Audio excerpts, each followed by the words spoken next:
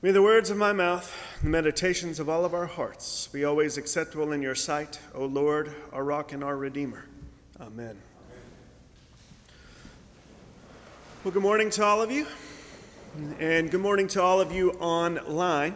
I thought I would start our sermon off this morning by telling you of something that was fun to do in a town that I used to live in.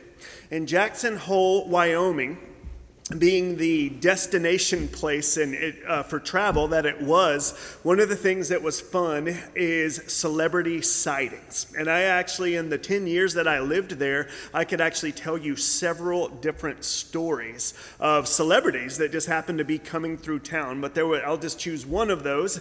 The movie, if you have seen it, Django Unchained. It's a Quentin Tarantino film, which actually Jamie Foxx and Leonardo DiCaprio, as well as others, starred in, and they filmed one of the scenes in Jackson Hole, which had a film crew in town for about 3 months, and they were staying in town at a place called Snow King, which is a local hotel and resort there, if you've ever been there. And there was one night, I had a buddy that was a bartender that worked in the bar there at Snow King, and I got a text from him that said, "You have to get down here.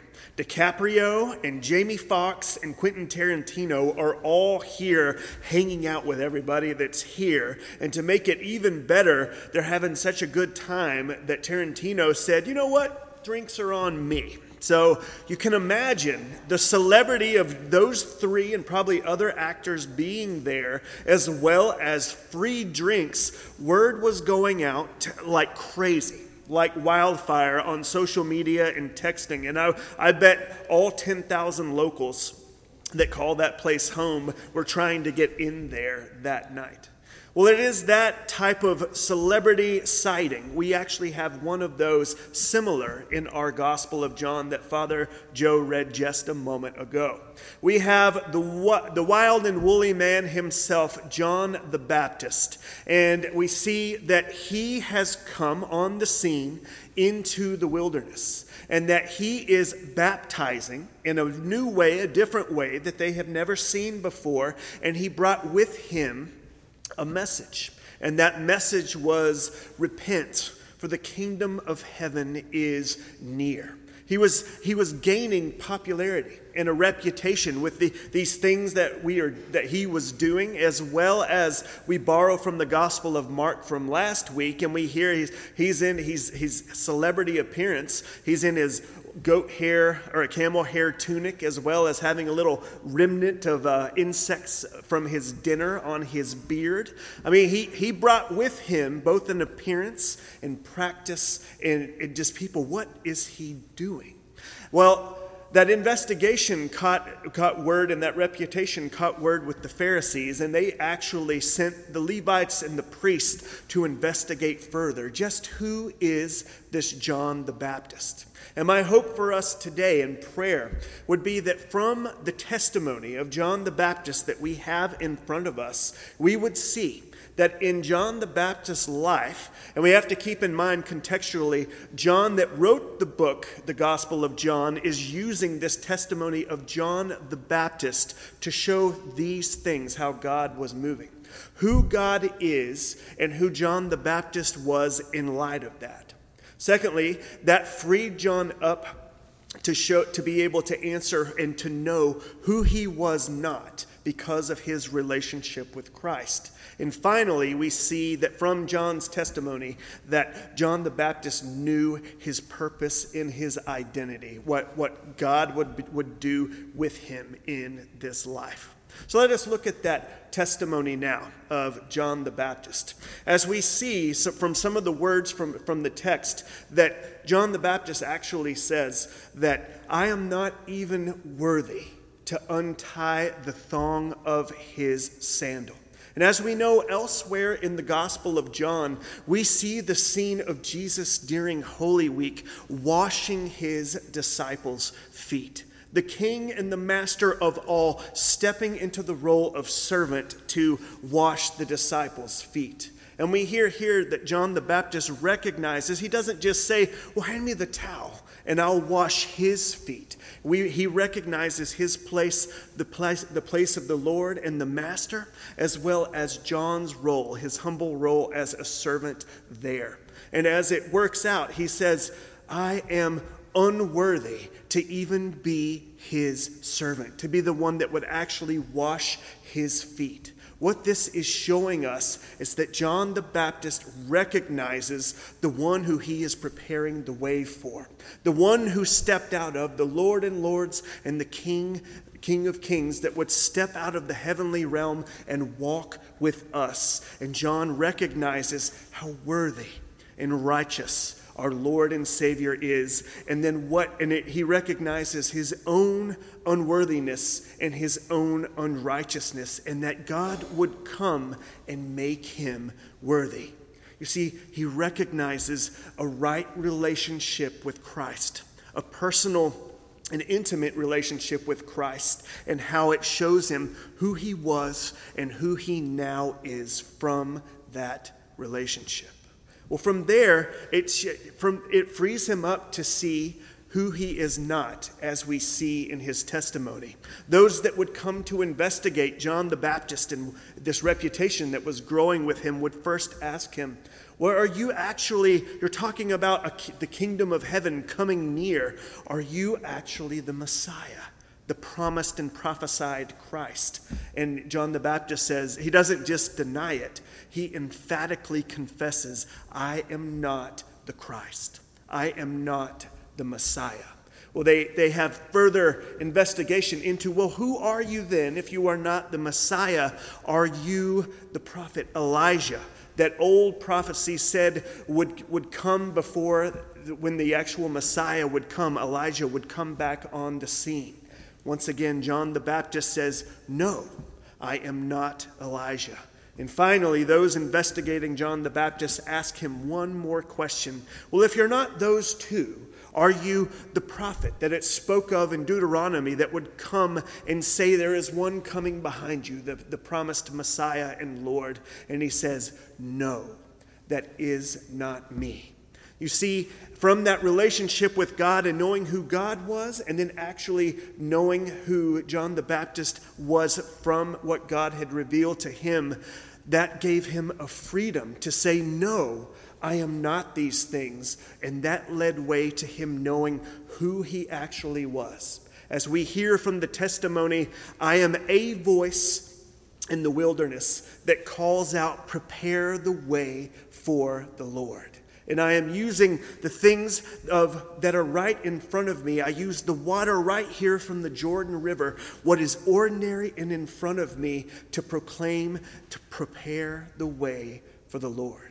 You see, he found an identity. And we look at him as one of the great hierarchy, one of the big major varsity players as in the line of Christianity. But look at his humble gospel response. He said, there is one that I cannot even tie the thong of his sandals. He knew the relationship with God. He knew and had the freedom to say who he was not. And then he knew his role because of the grace of God in his life. Well, you may be thinking, that's all good and great for John the Baptist. What does it have to do for me? Well, on this third Sunday of Advent, as we prepare for that feast of the Incarnation, where Jesus came as that baby and would grow up to die on the cross and to redeem us all by his resurrection, as we continue to prepare and wait, my prayer and hope is that as looking at what happened in the life of John the Baptist, that you would also recognize that continues to happen in your life, in the here and now. Indeed, God comes to you both in the Word, in the prayers, and in the sacrament via the Holy Spirit even now. Do you know who God is? How good he is, his love, his mercy, and his grace for you. And do you realize who you are because of that? You are his beloved child, in which he took your old identity and put that to death and gave you a complete new identity. And you continue to grow and be transformed into that identity in the here and now and every day. As we await and remember the first advent of the coming of Christ, and as we look to that future advent where he will come again, but we also remember, because of our relationship with God, who he is and who we are in light of that. You see, just like John the Baptist, that frees us up to know who we are not. Here's it, as he said, I am not the Christ, I am not the prophet, either one. We sometimes have the feeling that we need to be God. An example for us, as it will probably come for all of us, is we might have one day a loved one in a hospital room, whether that be one of our own children, a family member, or even a significant other. That time may come where we find that they are on their deathbed. And our hearts will come up within us where we have the temptation to actually be God. But by our relationship with God, we are free. And when we are in that situation with a loved one there in the bed, maybe closing their eyes in this world as they are on their way to heaven, we so much probably have that prayer we have all prayed, Lord, take me and not them, with the temptation of wanting to be God. But by our relationship with God, just as in the testimony of John the Baptist, we are freed from being God. And we have the promise that God meets us in all of those circumstances. And how easy it is that through our relationship with God, we know how easy it is to proclaim with our lips that he is our Lord and Savior.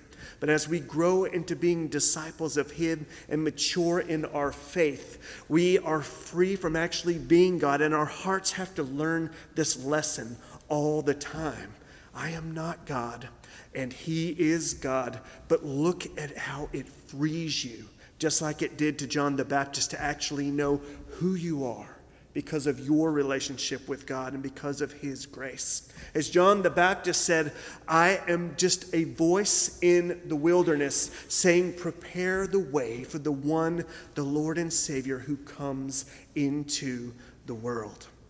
I would pray, and I hope you hear this morning and are encouraged by that testimony of John the Baptist, that you know who he is and the work he has done and continues to do in your life, growing you into the image of him. And that you realize you don't have to be God, but you realize who you are in light of how God continues to come to you. I would pray that God, just like he did with John the Baptist, by his grace, grows your celebrity. And I don't just mean your popularity as we think of celebrity, but may the voice that you have, that God has given you, just like John the Baptist, grow inside of you. And as your heart continues to be transformed by his grace and love, may the life that you live be a light to the darkness in the world. May you indeed in this season of life be one just like John the Baptist, that calls out and is a witness and a testimony to the light that is coming into the world. May you continue to be transformed just as John the Baptist was. And as your celebrity grows, may your witness not make you famous, but make the name of the Lord famous. And maybe you'll find yourself one day being that one that says, prepare the way for the Lord, as we find ourselves in this season of Advent. Maybe, however, you share that with everything that is available to you, that may be used in somebody's heart, that their relationship with the Lord begins and continues to grow. Be encouraged by the testimony of John the Baptist. And all praise, honor, and glory be that his testimony shows the one who makes it all possible, the one who came out of heaven and stepped into the world. May he meet you in your preparedness and your waiting as he comes to us in the beginning, in the here and now, and in that glorious future. Amen.